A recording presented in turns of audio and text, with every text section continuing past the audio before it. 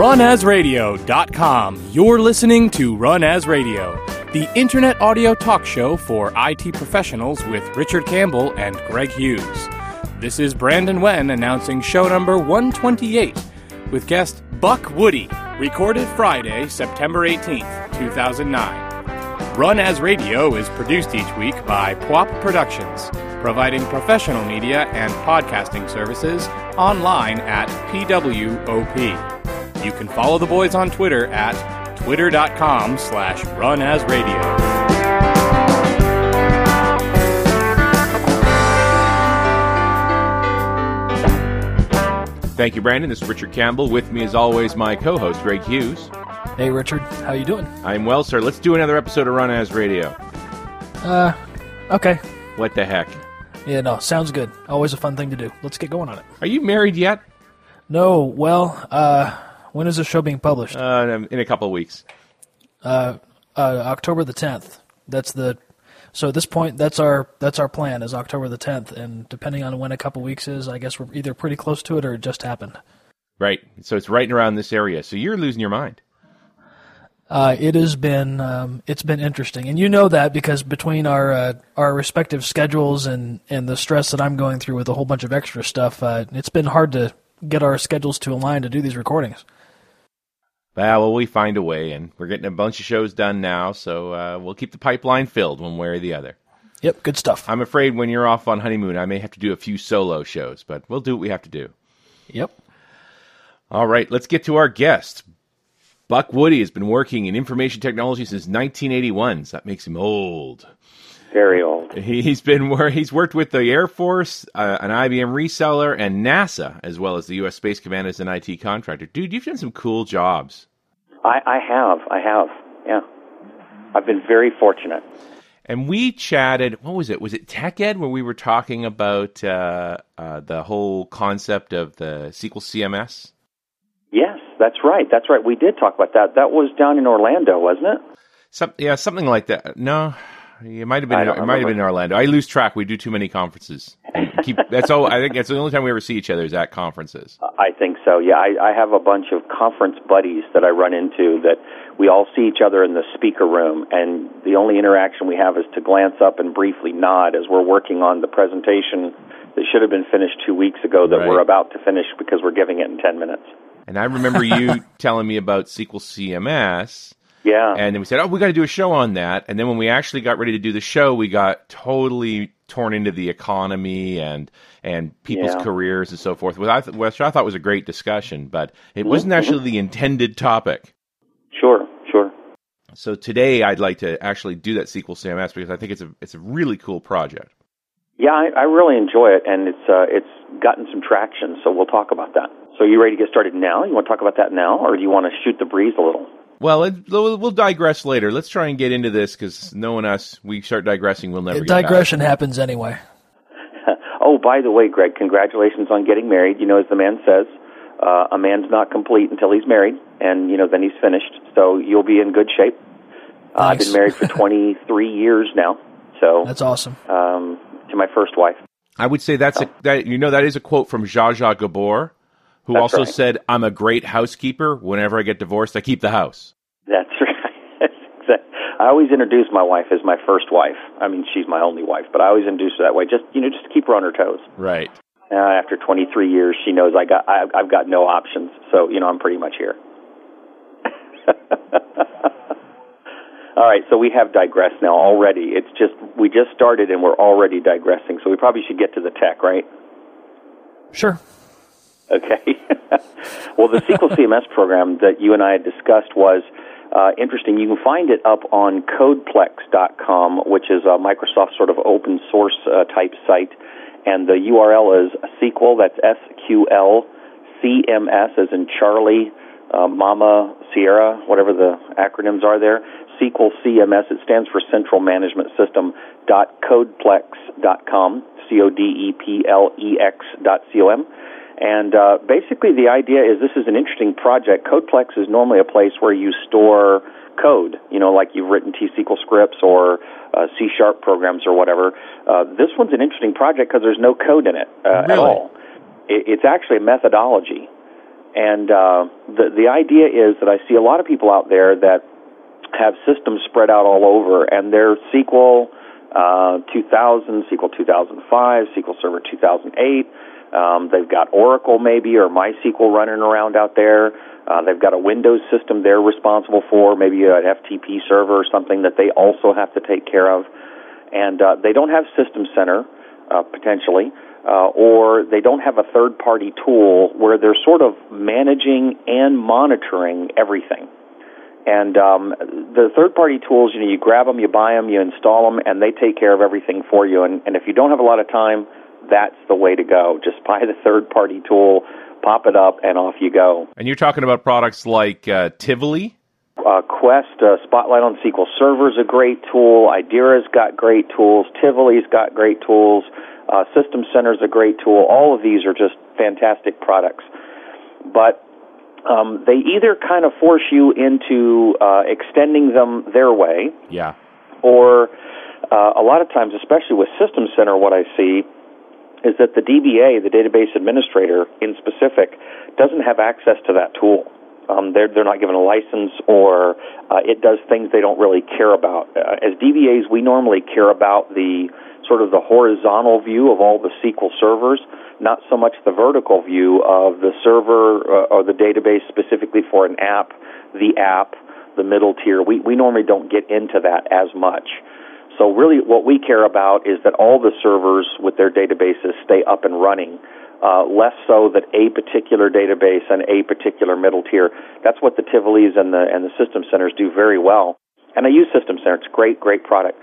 But where I saw the need was that there's a lot of folks I know that have little custom scripts they've written and little web pages they've designed that sort of help them keep all the things they care about. For instance, within any of the products I've ever seen, I've never seen a place to put down who's on call. Have you ever seen that? No.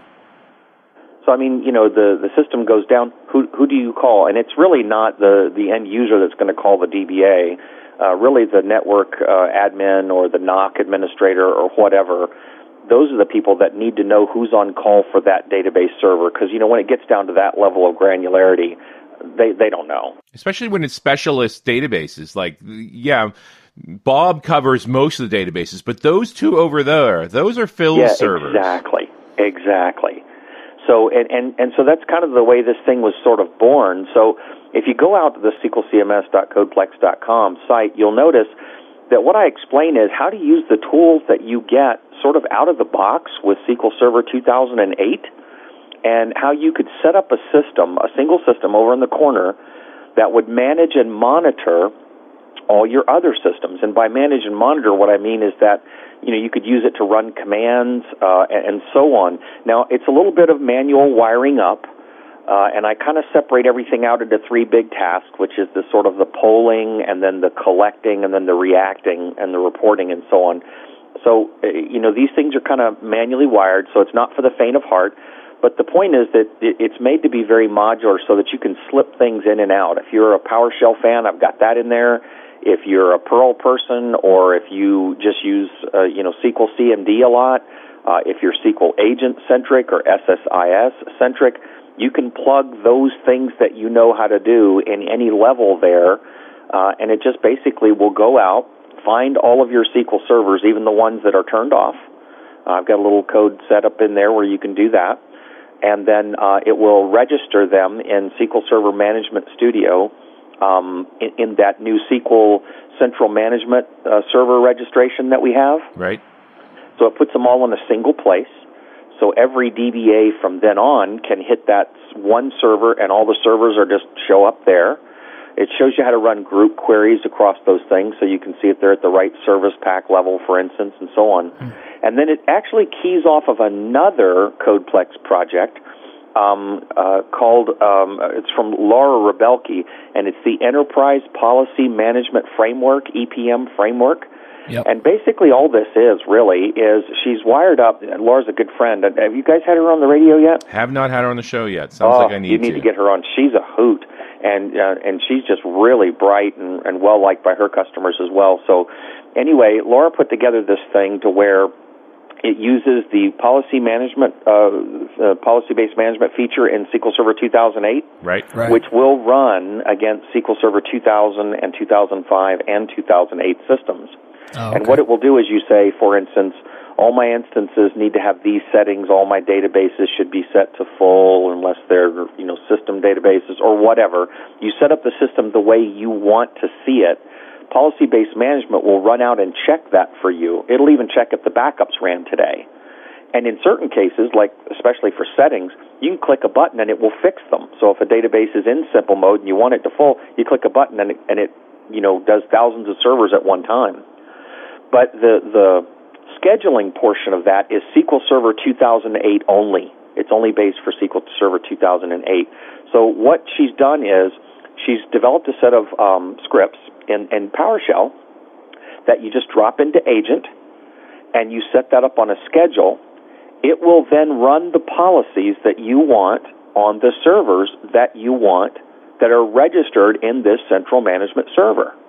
So basically the process is like this. You just, you might say to your DBAs, okay, when you get a new server, put it in here. When they put it in there, suddenly it will be covered by the policies that say the Uber DBA has put together and said, these are our company's best practices. And in fact, Microsoft ships you all of the best practices policies. They're actually available on the box on a 2008 system. What her thing does, the EPM framework, is it then runs an agent job that's scheduled, which you normally can't do against 2000 and 2005, and right. You can monitor all of your systems to make sure they're in compliance. Wow. And then she's got a series of reports that she's built in there that pulls up this big dashboard. And you look at the dashboard, and there's everything you need. It tells you, which ones failed, which ones passed, what percentage of the ones passed. What you click in, it'll show you exactly what went wrong. Now, when you're done, there's stuff you have to go do manually, right?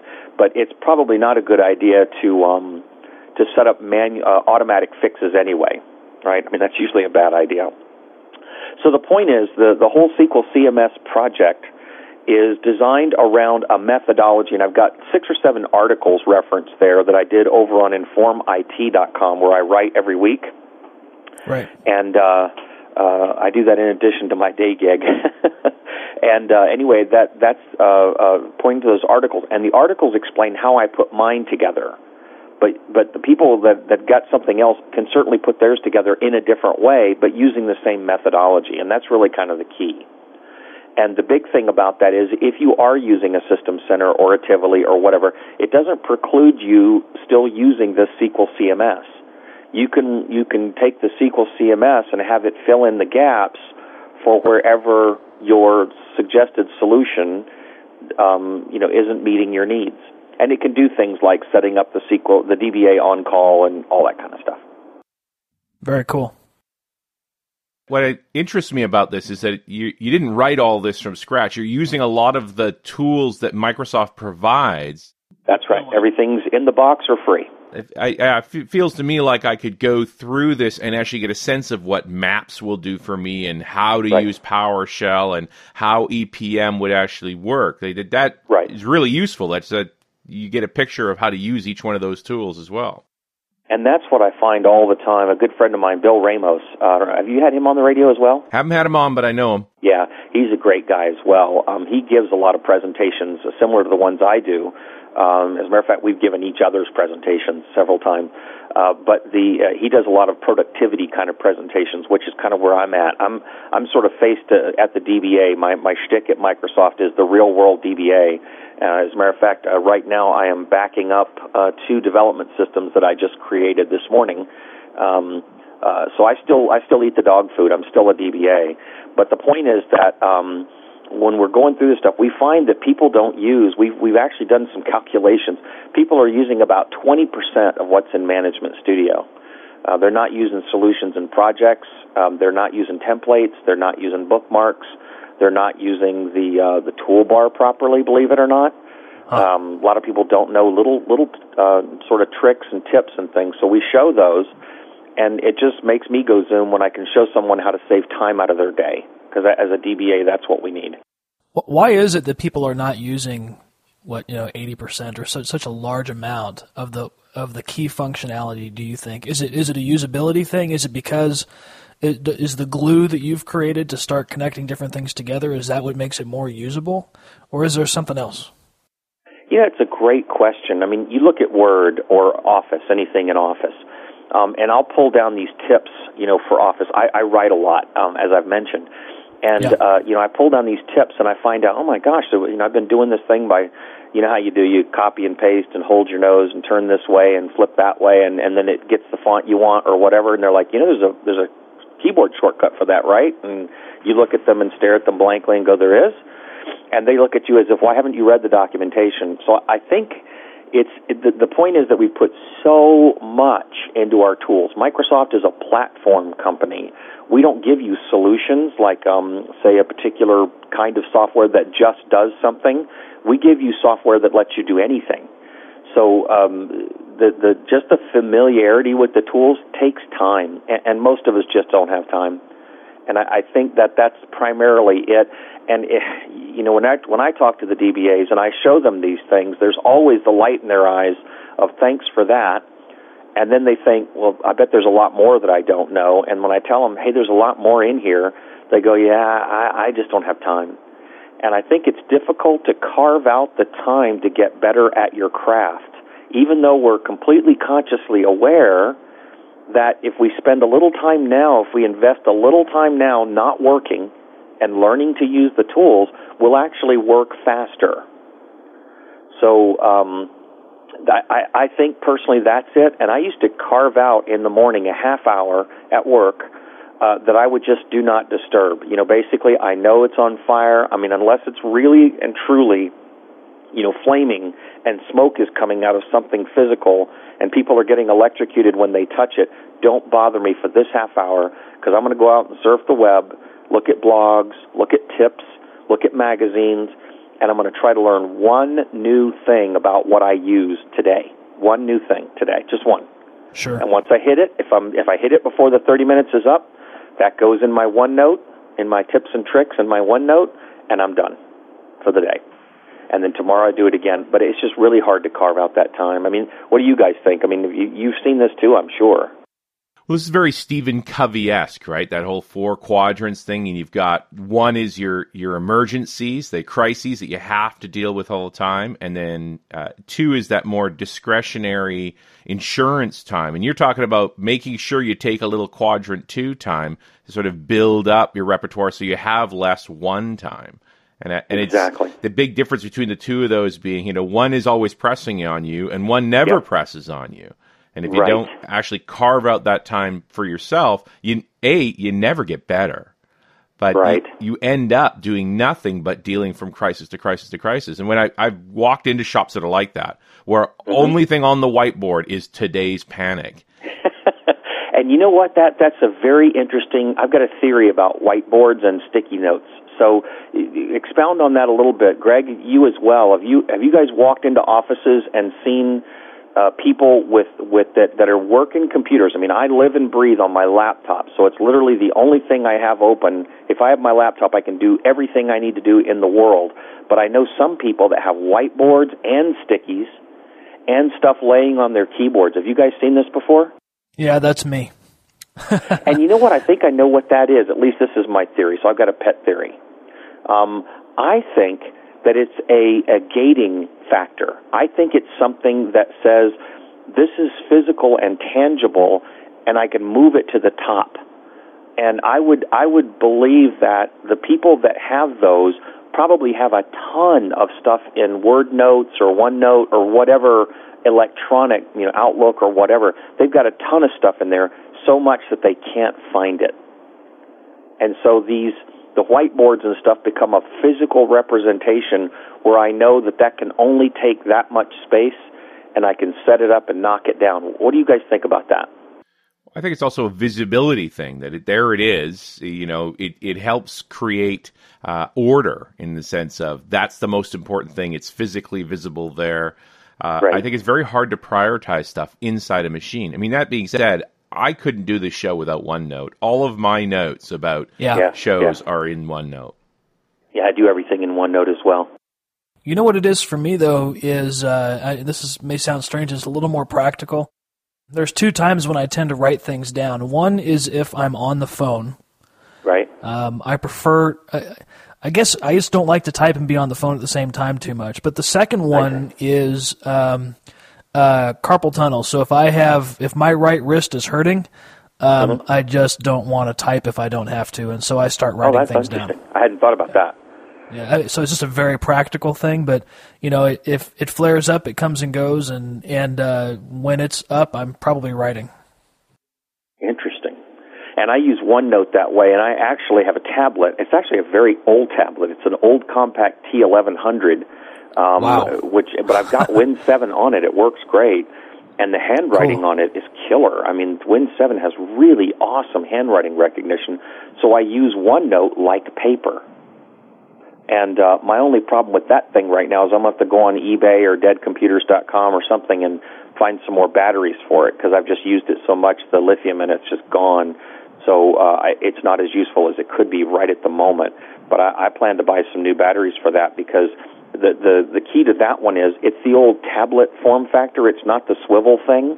It's a slate form factor. Yeah, it's slate. That's right. That's what I'm trying to say. The slate form factor, and so it doesn't have a keyboard. You can snap it into a keyboard, but right. I don't know if many of the new sort of tablet PCs are arranged that way. They're kind of bulkier and bigger, and people just default to using them like a laptop. Yeah. But the other reason I like this little slate form factor is that on an airplane, I'm not rich enough to fly first class or business class or anything. I'm back in the cattle section, and people lean back. You've got like 2 inches in front of your face, so you can't use a laptop because you can't flip the screen up.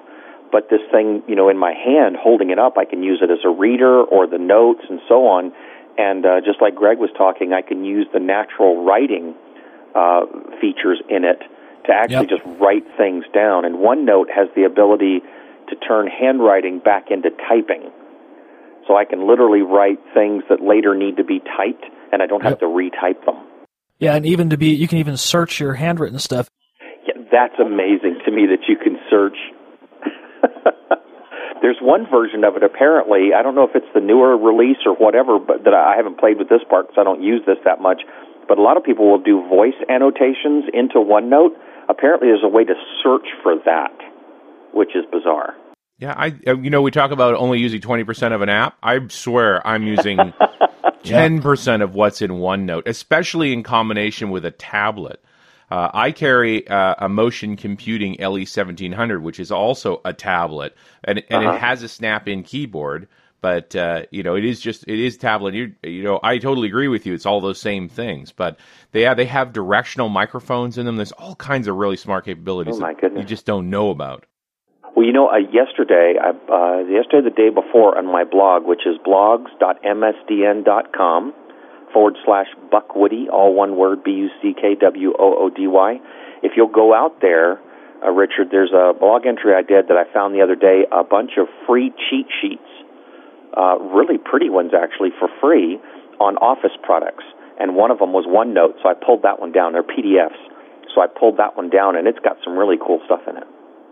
I had, you talk about that compact tablet, that slate. I had that very first silver-colored slate that Compact came out. Was it 1100 or the 1000 with the crazy dock that it would slip into that weighed like 30 pounds, and then the keyboard attachments, and that was really a cool thing. I used several tablets. I think I had 5 different tablets starting with that one and then over the years and just sort of switching them out. I guess being the IT guy, I got to try the stuff out first, but I haven't had one for a while. But after hearing you talk about Windows 7 on that old machine, I kind of want to get my hands on one again and give that a try. That's one of the things I haven't had a chance to use is the tablet features in Windows 7. Yeah, it's interesting because the processor that's in those old T1100s, I don't remember what that was, but it's an emulated x86. I mean, this is really low end, and we have access at Microsoft to the Enterprise 7 builds, and I don't have access to sort of build from the network any other SKUs or anything. So I went ahead and put Enterprise on that thing, and it's running, and it runs okay. I mean, it's not going to win any land speed records, but it's completely usable. I actually went ahead and put Linux on it for a while, Ubuntu, to see if it would work any faster. And you know it doesn't. It's about the same speed as now that just might mean they're both really slow, I don't know.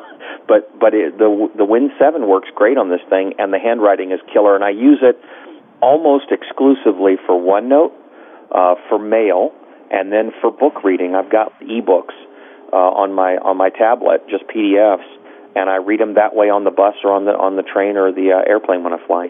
Yeah, I wonder if one of the unintended consequences of Windows 7 is going to be keeping old hardware alive longer. Yeah. You know, I think we've built an industry that's quite used to replacing computers every 18 months or so, and that first started breaking down in like 2001 when the .com bomb hit. But more and more we're seeing that hardware is not getting faster, and so there's really no reason to replace it. Right. And for most people, it's good enough, right? I mean, it's the things they have are good enough. I've always found it to be interesting that my servers, the ones I just built, are not as powerful as my testing system, which is just this little Dell Super Workstation I've got here next to my desk. Now, the Dell Super Workstation I've got here next to my desk is not redundant in any way. The drives aren't as fast, but the processor and memory is actually faster than my servers. And it's just interesting that you always do see that outstripping. We don't replace our servers very often because of that. Yeah, and I think we're seeing that sort of stability happening more and more and more. Jumping back on a SQL CMS bandwagon a little bit, how is the security scenario, privileges scenario for all of this? Because it feels very spooky that I build one machine and then reach into every SQL server in the network. Well, the key here is that because it's modular-based, you're going to have whatever security you have today. Right. I mean, you don't get any more than you normally have.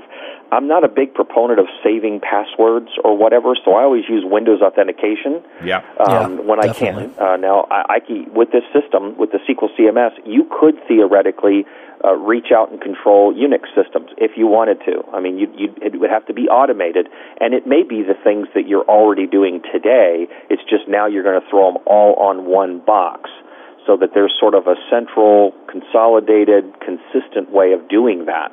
But you're not going to have any more security than you normally have. And I do mention in there, it's not a good idea to save passwords in files or things. I just think that's a bad idea. So I wouldn't go any further than you normally can. When I do have to reach across to a Unix box, I try to find out. I've been able to do this a couple times, not always, but I use a certificate. And that way, the certificate's bound to me. When I run the script, and let's say, and you run the script from the central box, we retain our unique identities. And I think that's the right way to think about the security. But you don't have any more than you have today. It's the same kind of thing when I show people PowerShell, and I start navigating through the database as if it's a drive letter. Everybody immediately asks me, wow, what's the security like here? Well, it's SMO, it's the Server Management Objects, so it's exactly the same thing you have in Management Studio. Whatever you have there, you have in PowerShell. And the same thing goes for the CMS. So talk again about, this is interesting, the idea of reaching out to different types of systems, not just the Microsoft stuff. So, I've worked in a lot of shops that have all different types of, usually a lot of Linux, some Linux, a lot of Solaris, and a lot of Windows is usually what it ends up being. So go into a little more detail about what information am I pulling, what am I able to do here, let's talk about some of the end benefits that I get out of that. Sure. So there's the natural stuff that I show in the SQL CMS, like running the management data warehouse that comes with SQL 2008 that will do some very rich tracking of SQL 2008 systems. But, you want more than that, right? And the idea here, it really isn't that earth-shattering. Basically, it's a central database that you collect data from somewhere, stuff that in the database, and then you write reports over the top of it. Or if you're not a reporting, and I even show you how to write really simple reports without digging into the Business Information Development Studio. You use really simple tools. But the point is then you've got a single box where you look on the web page to see the results of what you've collected. Now, what you collect can be anything. And I talk a little bit about that. I use the MDW, the Management Data Warehouse database myself, but I show how you can use any. It doesn't matter what the database really is. So when I'm on my Linux systems, let's take that for instance, maybe I'll run a PS or something like that on the Linux system, and I'm grabbing some stats each day, and I'm throwing those down into a comma-separated file on that box. And then what I do is on my central system, I have a sweeper tasks that goes and does a tiny FTP, a TFTP, and grabs those files off of a secure location, and then turns around and does a BCP, a bulk copy program, or an SSIS package, or just a PowerShell that reads the file and then does an insert into the MDW. I have a report that is waiting for that data, and it will grab and show me trending on things like CPU utilization, disk utilization, memory utilization, user changes, whatever you collect today. You can collect anything you want. And that's kind of the difference between this and, say, a Tivoli or a System Center, is it's kind of you decide. So it's more hand-wired, for sure, but it's exactly what you want. I guess it's the difference between buying a house and building one, I suppose. Okay, good. So to recover that, basically my point is that I have a cron job on each system that runs independently of this entire system and throws the files down locally. That's what I do on every system. From there, I have another job that pulls that data into the CMS. So the point is that they can stay independent. So if I've got a Unix admin that's watching the boxes, I just tell them it'd be great if I could get this data into one place. They usually have something going anyway, so they throw it down for me in this format, in this location. I just sweep around and pick it up. So it's very modular, if you will, and allows me to do a distributed environment to where there's no, I don't want the SQL CMS system to become this huge pulling mechanism to where it goes and evaluates each server. I don't like that. I like for each server to do its own thing and then let the CMS know what it did. So that's kind of the way I'm using it. Does that make sense? Yeah, it does. It's really pretty cool. So I mean, there's a whole, you have the put these different pieces together and put some, and kind of glue it all together to give you a system. But I think what I really appreciate is kind of the philosophy behind the reason for doing this. Mm-hmm. Well, and there's a couple angles on this. I mean, obviously, there's the I want to save the cost in licenses and the general issues around buying these large scale management products. But there's also, this is a great exercise in understanding the management tools that are available to you inside of that suite of SQL Server stuff.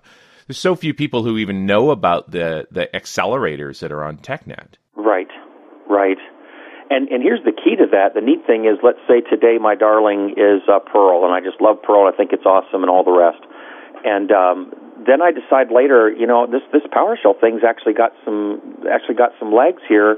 With PowerShell, I can talk to not only SQL but Oracle, and it looks like I can also talk to the Windows event logs, and I can ask the WMI provider how much drive space. Wow, I'd like to put all that together and look for the word error, ERROR, in Oracle, SQL, Windows, Exchange, and whatever else, and put that as a red flag somewhere. That'd be great.